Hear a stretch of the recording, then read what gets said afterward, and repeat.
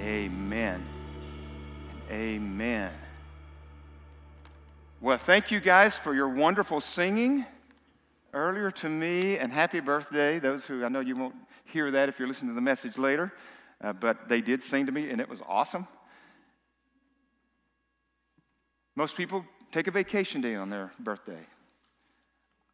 I don't know if I could find something better to do than to be here and to be preaching what I'm going to preach about today in Romans chapter 6.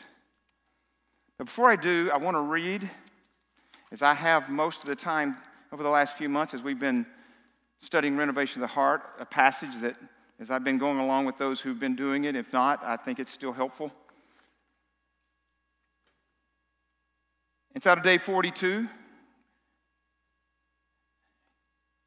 Spiritual formation, good or bad, is always profoundly social. You cannot keep it to yourself.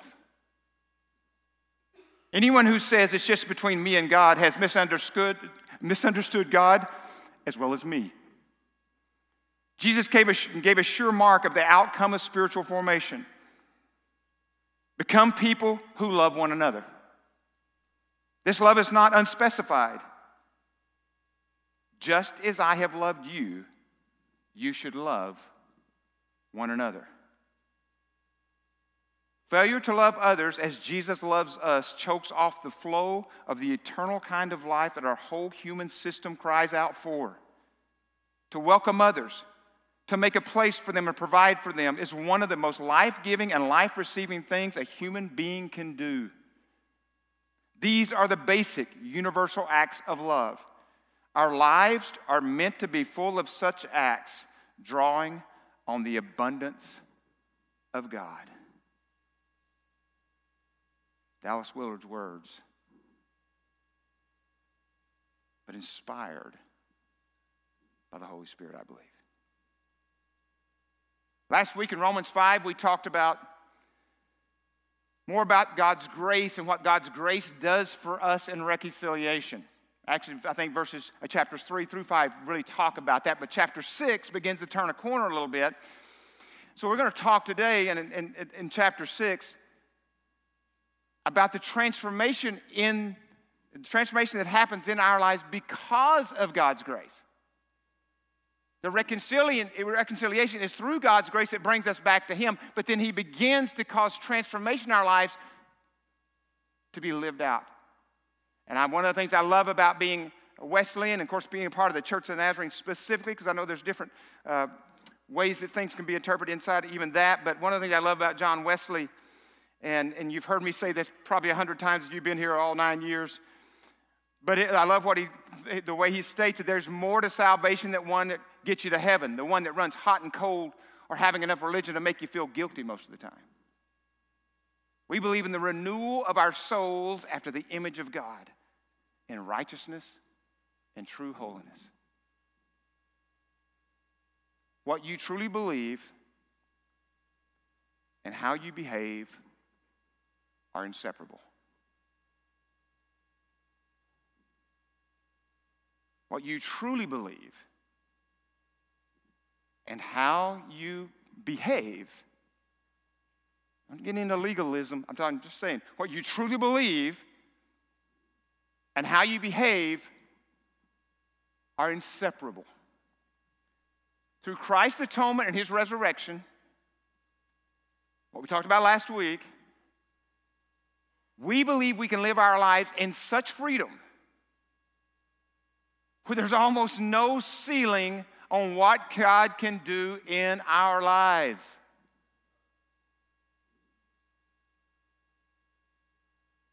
Let me say it again. Because of the atonement, because of the resurrection, we believe we can have such freedom that there's basically no ceiling on what God can do in our lives, in a community's life. And that's why I love preaching on this topic I'm going to preach on today. Freedom.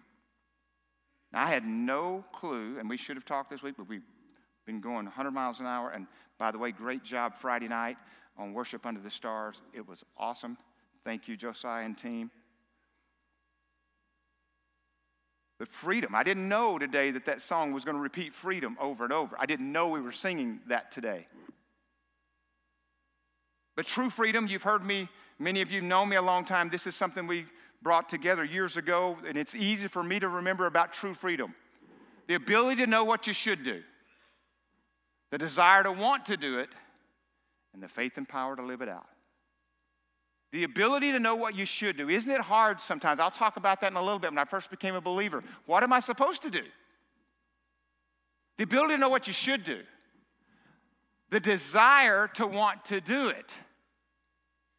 Now, I'll say this, and I'm not going to get down to the weeds right now, or not even in this message, but we were not born with the nature to want to do what's right in general, especially when it lines up with God's righteousness.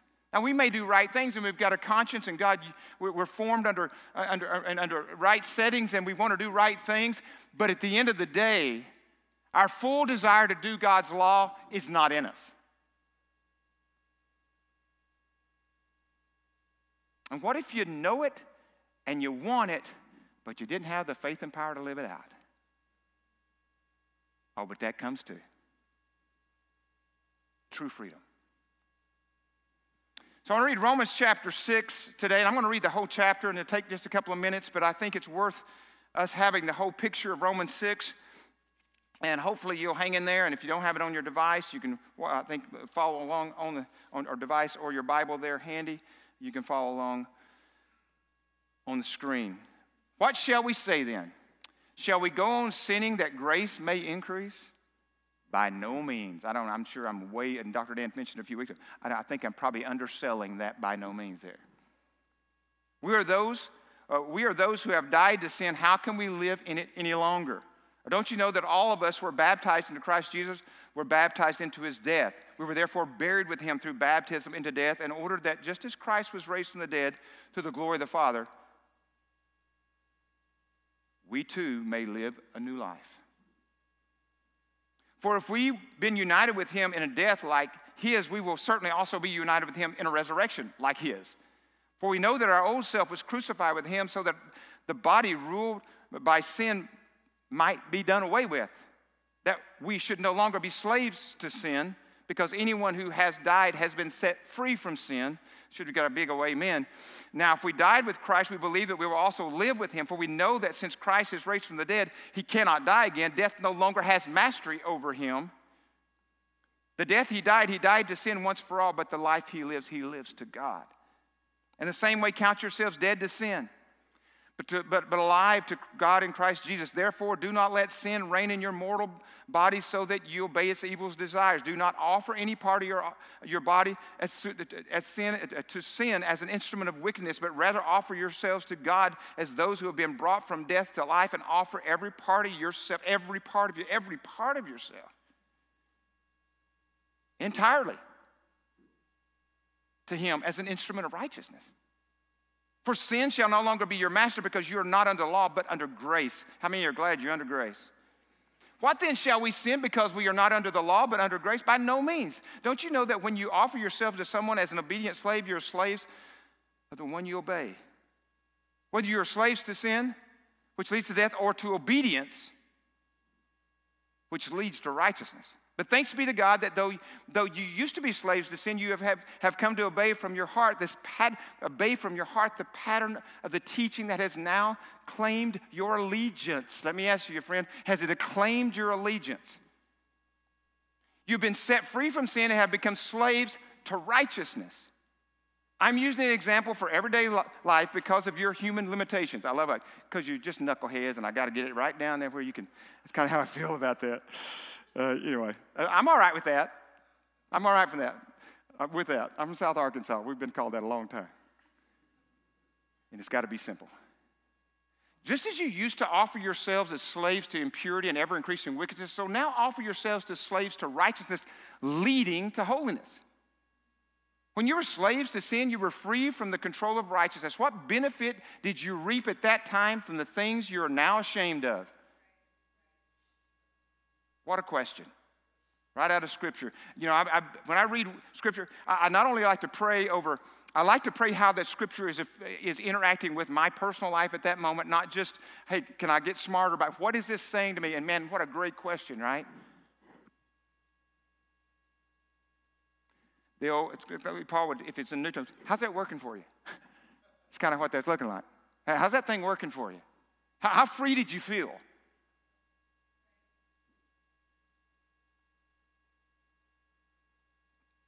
Those things result in death. But now that you have been set free from sin and have become slaves of God, the benefit you reap leads to holiness. And the result is eternal life. For the wages of sin is death, but the gift of God is eternal life in Christ Jesus our Lord. Romans 6 begins to turn. Yes, let's remember, we didn't earn any of this. God's grace brought us to reconciliation through Christ's death and resurrection and atonement, and we're back. But now, God's grace is going to work the transformation in your life. He's about to use you. He's about to use you. Friends, that's good news. It really is good news. So there's 4 things I want to touch on here, and I know it's bad to say 4 because I may end up with 3 and it could end up with 6, but anyway, I'm going to shoot for 4. So we'll see how this works. But the first one is grace.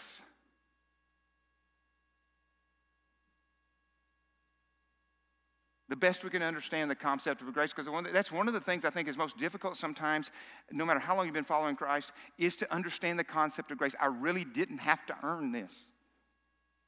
And I need as much grace to get in. I need as much grace to continue to live this out as I did to get in. I need both.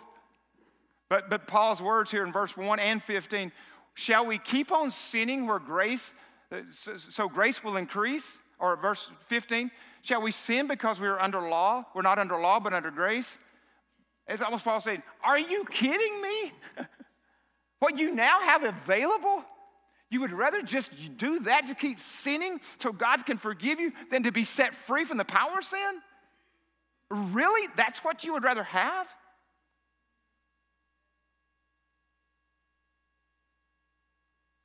I worked in multiple different fields in my life. Not only raised on a farm, but left there, raised in the car business, left there, worked for Texas Instruments for 4 years. So I worked in high tech for about 4 years, and then went to work for Alcoa or Alumax. Worked there for about 6 years, so in manufacturing, running a mill. And of course, I've worked in some levels of construction and doing that. And of course, I've been in the church a long time, working and not work as a volunteer. One of the things that's been so consistent over all those years and all those places I've worked is so many people want to know what the minimum is. What's the least I have to do here? You've heard me say this before. It's kind of like there's an agreement, right? I'll work hard enough to keep you from firing me. You pay me enough to keep from quitting. And there's just this unwritten, almost law, or I want to know what the minimum is.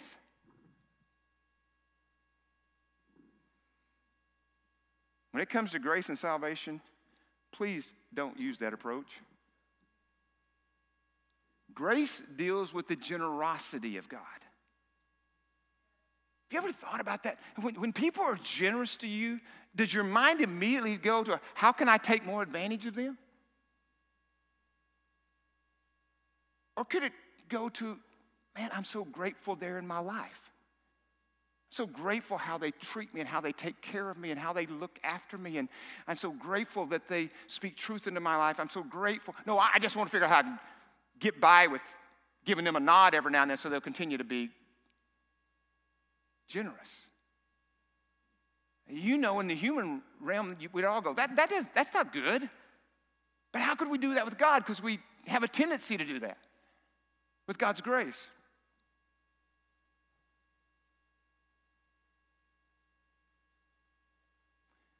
Many times, and I've heard this, Jan and I have talked about it when our former church and loved the church, and God's done a great work through that church, but there was a point where we said, Lord, if there's not more, or at least I did, I sat on my patio after church one Sunday, Lord, if there's not more to this than just getting in and attending and giving 10% or whatever, all that is, then I'm going to take parts of my Sundays back, a few of my Sundays back, and part of my money back, because if I'm already in, I'm in, but if there's more, I want more.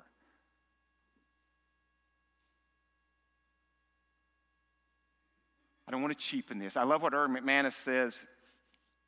What Jesus said, let me say this first. What Jesus said, I didn't come to abolish the law. What he said I came to do? Fulfill it. And Erwin McManus talks about, he said they were often asked at Mosaic, are you a grace church or a law church? How do you like that question? Are you a grace church or a law church? And I love what he says. He says, well, law says do not murder. Grace says do not have hate in your heart for your brother. Law says don't commit adultery. Grace says don't have lust in your heart for another. Law says give 10%. Grace says give 10, 20, 30, whatever you want to do. There's no ceiling. So you tell me which one we are. See, grace does not call us to live below the law. Grace calls us to soar above the law. Not living life to the minimum, but living life to the what? The max, the maximum, the abundant life. The Scripture doesn't say Jesus came that I may have the minimum life. The enemy came to steal, kill, and destroy, but Jesus says, I have come that you may have this minimum life. John 10, the rest of it made up by Kurt. The abundant life. So you can decide what we are here at Renovation. Are we a grace church or a law church? That's up to you. But I really believe we're a grace church. You know, in a day and age where for some reason, if you own a business, if you work with people, you're in leadership, you realize so many times the minimum seen to be in people's life, the radical maximum. Like, that minimum you just asked me seems radical to me. Man, look what you're asking of me. I hope and pray for us as a church that the Lord will help us to be everything we were designed to be. Why have we come to Renovation 9 years ago?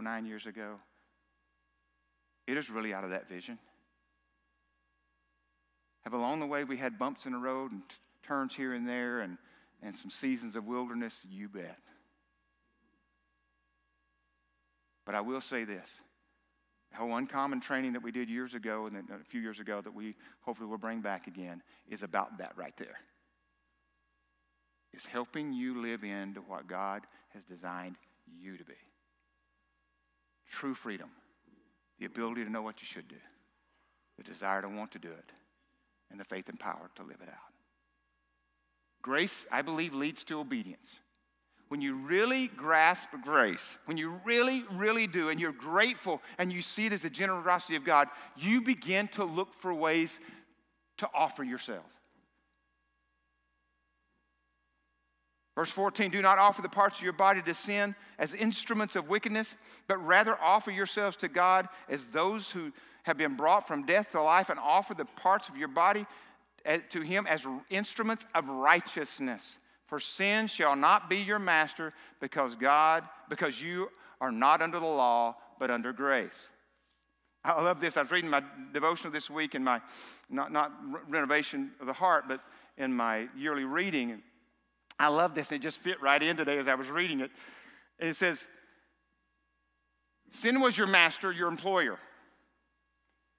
Here's the deal. You only have to be responsible to the one who employs you. Can you imagine going back to a job you had at one time? When I think of the job I had at one time that I don't hate it fully because that's how I met Jan, but where I was. But I hated going to work every day, and that's when I worked for the Chevrolet dealership in Texarkana, Texas. I'd come in each day, and I was 25 years old, and me and another guy, we would get ripped every day in the sales meeting. I mean, it was cussing at us and F-bomb. It was every day I started that way at 8:15, and at 8:30 they'd go get them, bud, go get them. what is going on here? But the Lord had me there long enough to meet Jan. I cannot imagine walking into the Chevrolet dealership in Texarkana again on that particular guy who I like now, I still like, but he had a weird way of leading. And me walk in there and him say, and he called me Gentry all the time, say, Gentry, get out there. Hey, get out there and meet that customer. I need you to get out there. And when you do, I want you to come back here and fill out this profile sheet, because that's the thing, I stay on you all the time because you're not doing that enough. What would I say to him? I don't know if I had to say anything. I'd probably just walk out. Because he's no longer my employer. I'm no longer under his authority.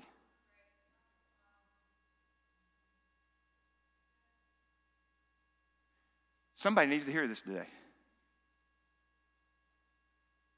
You used to be under that authority. And I realize there's bumps in the road and there's stumbles along the way, and you've heard me say this 1,000 times. You may trip along the way. Boom, you trip in your walk with Christ. You trip. What happens when most people trip in a public place? And the first thing to do is what? Get up quick.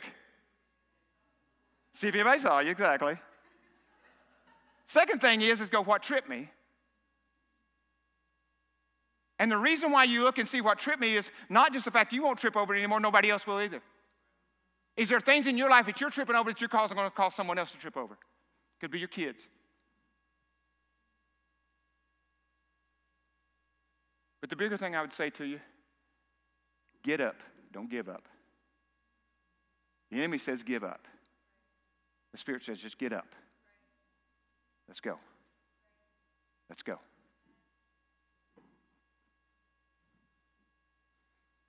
One of the most difficult things when I was first saved was, and it was extremely confusing for me, was how to obey. Because I had not been taught. I was most of you have heard my story. Those who have heard my story, I'm very green, didn't know enough about Scripture or anything else, hadn't been around the church for a decade. So there's a lot of things about that I wasn't around. So I was trying to figure this out, and it was very confusing. As many of you know, too, my story, I would take that, when I worked at Alumax, I'd take this little pocket Bible, this one right here. It was in my back pocket, and I would read it for 30, 45 minutes, and I was learning. And so what would happen is, because I was allowed to do that, I had permission because I would just sit there and wait for another coil to come off and band it and all that kind of stuff. And so I had time, but one of the things I kept trying to figure out is, what in this am I supposed to do, and what is this I'm not supposed to do? Thank goodness I stayed out of the Old Testament, right? I'd have been scared to death. I've been striking people down the fire. I've been, I'm preaching like Dr. Dan all the time. You know, that's what yeah. But I have notes in here and things I've highlighted and things I've circled and things that, but trying to figure it out, right? And so for me, the things I began to realize was the word kept coming up, offer yourself. So what does that mean? Well, be obedient. Try to do what God says. And then whatever he says, try to act it out. Try to begin to live it. And one of them was, I realized, is if I take myself out of the way, the more, and that was the hardest part, is to take myself off the throne as I go along. Then I put God first and others first. Man, it begins to get a little clearer.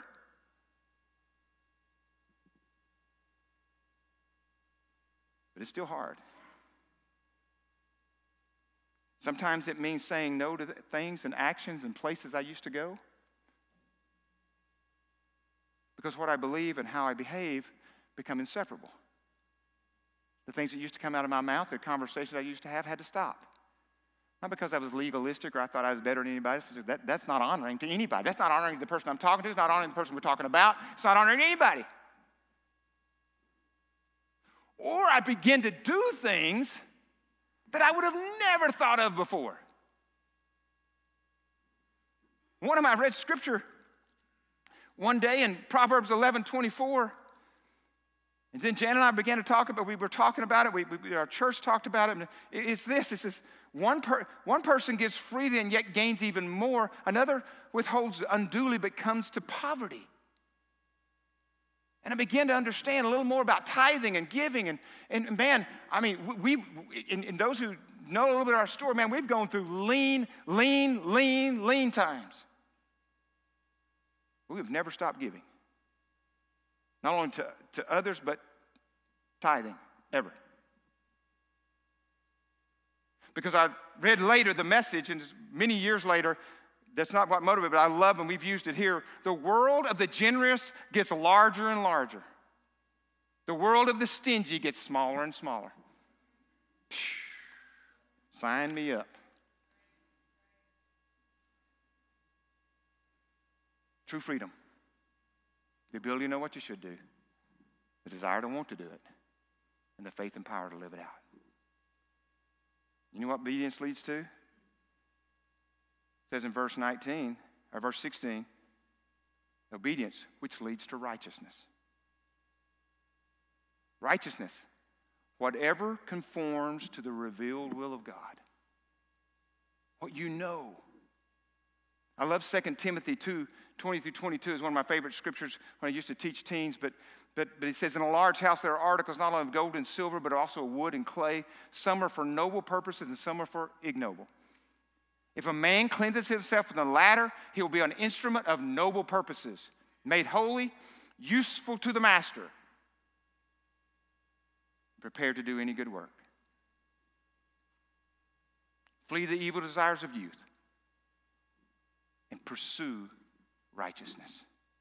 Faith, love, and peace along with those who call on the Lord out of a pure heart. And I love that last part. I used to tell teens, man, we'll minister to anyone, but I choose my influencers very, very carefully. I'll reach out to anybody. I don't care what's happened, where they've been, what's going on in their life right then, how bad it is. But my influence need to be those people right there that are walking beside me going the same direction, who call on the name of the Lord out of a pure heart. But to pursue, now think about that word. Pursue means an intense or passionate effort, a hunger and thirst after righteousness. The words come over and over in our minds. This should be, and I'm gonna say this, and I think I'm right on this. This should be the predominant priority of every Christian, to walk in holiness.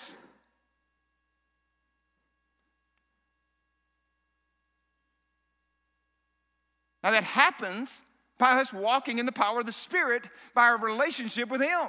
It's not just something you go out and I get these set of rules, and as long as I'm not going there or going doing that. No, that's not what I'm talking about.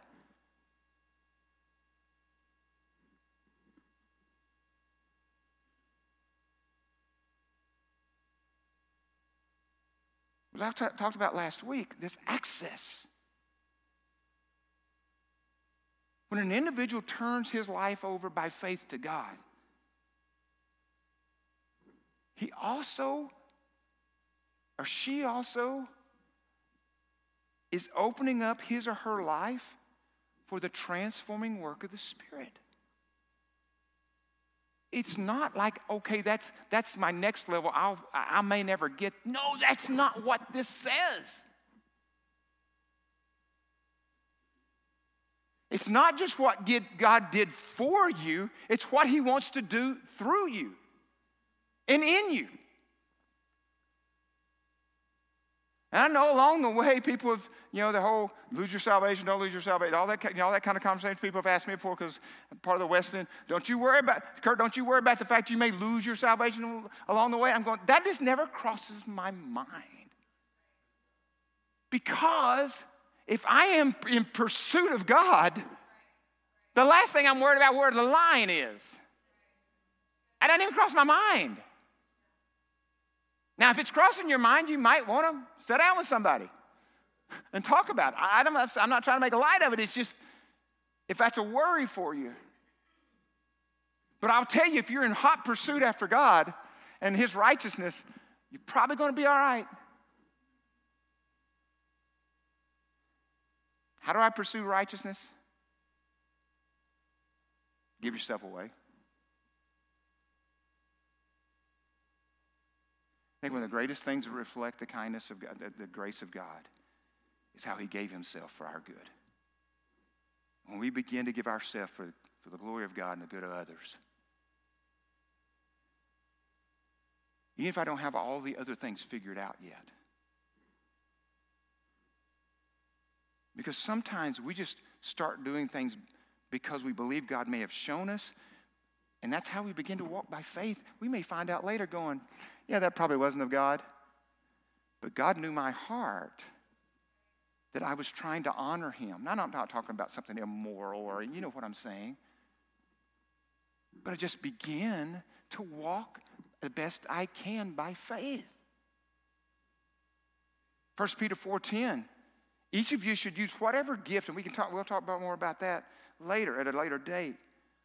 Each of you should use whatever gift he has received to serve others faithfully, administering God's grace in its various forms. Do you know God's grace comes in various forms? I mean, can you imagine, an illustration I've used for 30 years, can you imagine if you could become the most popular person anybody knows, that if I said today, you have all the money in the world, and what I want you to do today is to go out and give that money away in its various forms, in its various proportions, as you see the situation and the fit for it. And here's the deal. As soon as you give it away, I replace it. I replenish it. You'll never be without. All I'm asking you to do is give it away. Grace is even more abundant than that. His grace is sufficient. You'll never run out of it. Just give it away.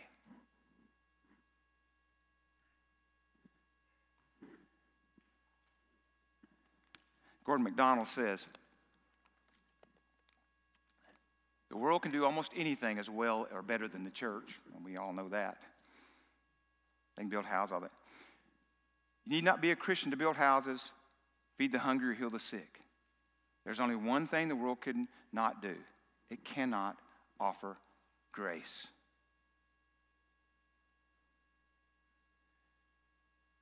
And when a transformed life that we're talking about, I don't know if you know this, there is a significant difference in loving someone because of what they have or have not done, and loving someone because of who you've become in Christ. There is a Grand Canyon difference, folks. An enormous difference between God beginning to transform you and you begin to love others in such an unbelievable way because of what he's done in you. It does not depend. They can curse you, they can spit on you, they can slander you, but they cannot stop you from loving them because it's not dependent on them. It's dependent on who you've become in him. Changes everything.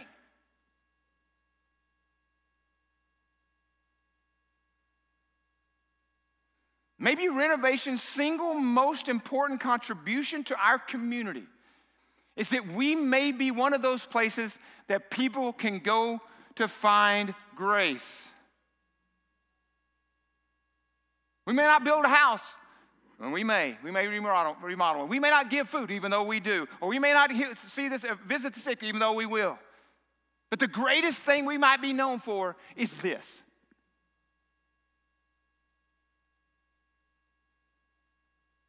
True freedom. The ability to know what you should do. The desire to want to do it. And the faith and power to live it out. And verse 19 says, so now offer yourselves as slaves to righteousness, leading to holiness. 1 Peter 1:15. But just as he who called you is holy, so be holy in all you do, for it is written, be holy because I am holy. Hebrews 12:14. Pursue peace with all men and holiness, without which no man shall see the Lord.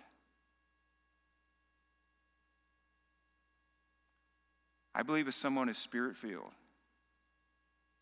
there will be a burning thirst to experience Christ's holiness in every corner of their life. Every corner of your being, where holiness is not just imputed or borrowed, it's imparted. It literally becomes a part of who you are.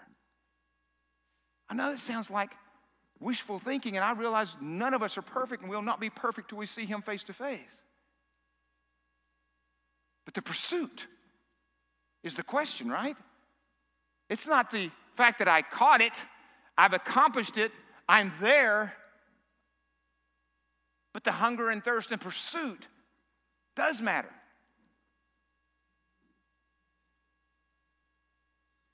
Because God did not forgive you just for the sake of forgiving, and I'm so thankful He did. Or even demonstrate His loving nature, which He's done. He reconciles us to Himself for the purpose of glorifying His name through our lives. The Greek word for glory, doxa, it involves the concept of recognition. More precisely, it's which causes something or someone to be recognized for what it really is. Can you imagine if everybody had that little ability? I don't care what you're saying out of your mouth. I've got the ability to recognize who you are no matter what.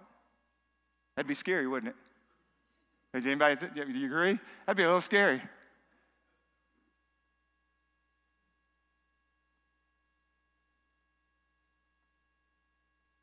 We read in Scripture that humankind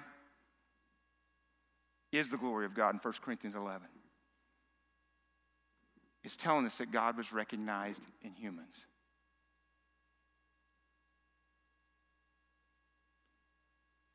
Humans were supposed to accurately represent God.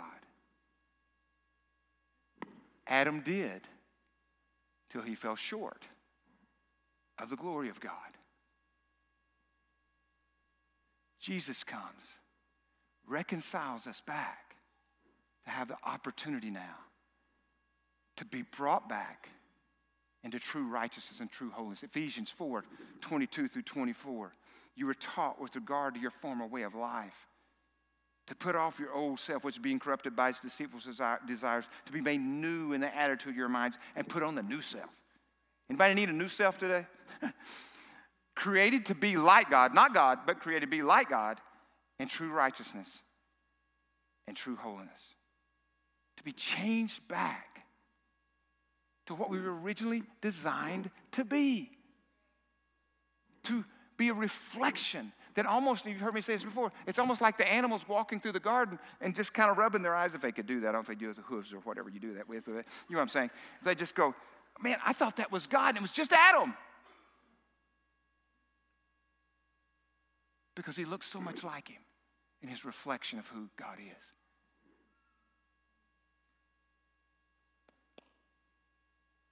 God uses various forms as he changes us and to go about things.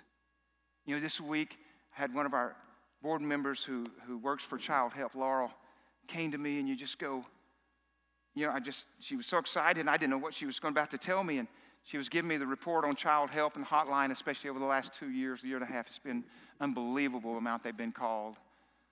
And I was kind of shocked as she started showing me the last page of it. It said the Child Help National Abuse Hotline would like to thank the following sponsors and donors. And it lists the U.S. Department of Health and Human Services, In-N-Out Burger, another foundation, Walmart stores, National Center for Victims of Crime, John Stamos, and Renovation Church.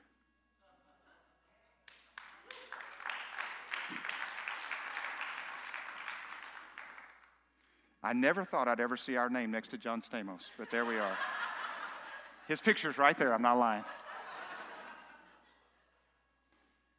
You're not trying to get on any list. You're just trying to figure out how to give away God's grace in its various forms. That's all you're trying to do. And as you're obedient, and Jan and I, like I said, with generosity, I would never call us generous in that sense. We're just trying to be obedient, and whatever else comes out of that's God's call or somebody else's. But man, I can't imagine living the other way.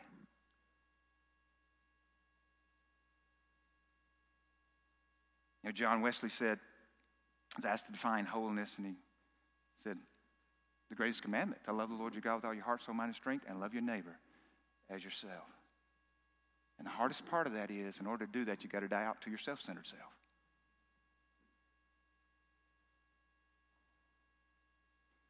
We have the opportunity every day to demonstrate God's grace to the world around us. True freedom. The ability to know what you should do, the desire to want to do it, and the faith and power to live it out. I'm going to ask Josiah and them to come on up as we close. But I think we may have it on the screen of what I read to you earlier from Renovation of the Heart. And I just wanted to read that again at the end here. Spiritual formation, good or bad, is always profoundly social. You cannot keep it to yourself. Anyone who says it's just between me and God has misunderstood God as well as me. Jesus gave us a sure mark of the outcome of spiritual formation. Become people who love one another. This love is not unspecified. Just as I have loved you, you shall love one another. Failure to love others as Jesus loves us chokes off the flow of the eternal kind of life that our whole human system cries out for. To welcome others, to make a place for them and provide for them is one of the most life-giving and life-receiving things a human being can do. These are the basic universal acts of love. Our lives are meant to be full of such acts, drawing on the abundance of God.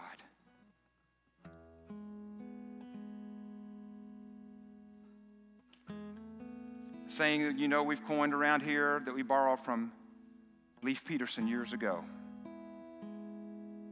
I think people need to know. God loves them. He loves them. He's on their side. He's coming after them. He's relentless. God loves you. He's on your side. He's coming after you. He's relentless. If I had one message to preach, besides praying and asking you come to know Christ as your Savior, it may be this one today. Because true freedom, living into the fullness of what God has for you and designed you for. I don't know if I got a greater message in that sense.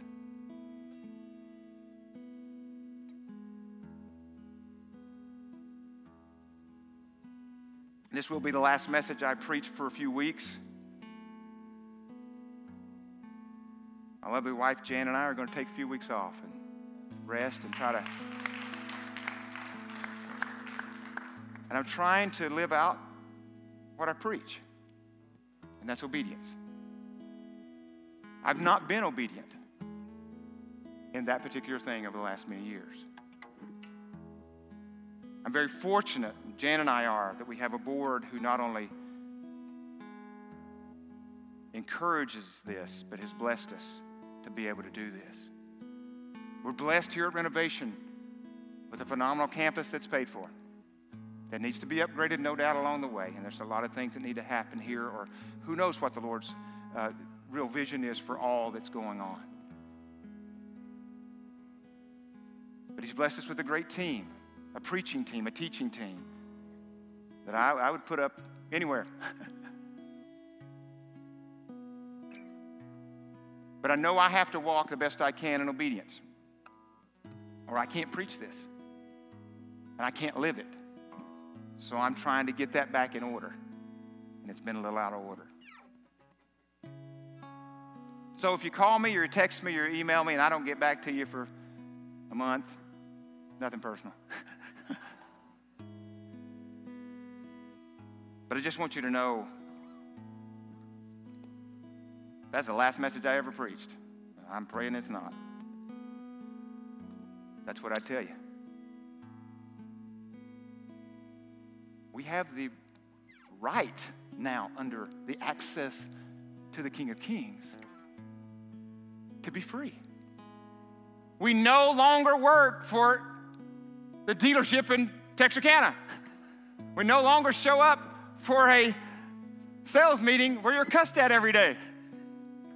I no longer work for you. I don't care what you tell me. I no longer work for you. And I have to be reminded of that.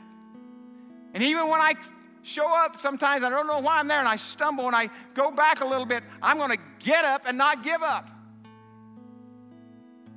I'm going to try to do everything I can to correct that, so not only will I not trip over it again, nobody else will either that's following after me as I follow after Christ.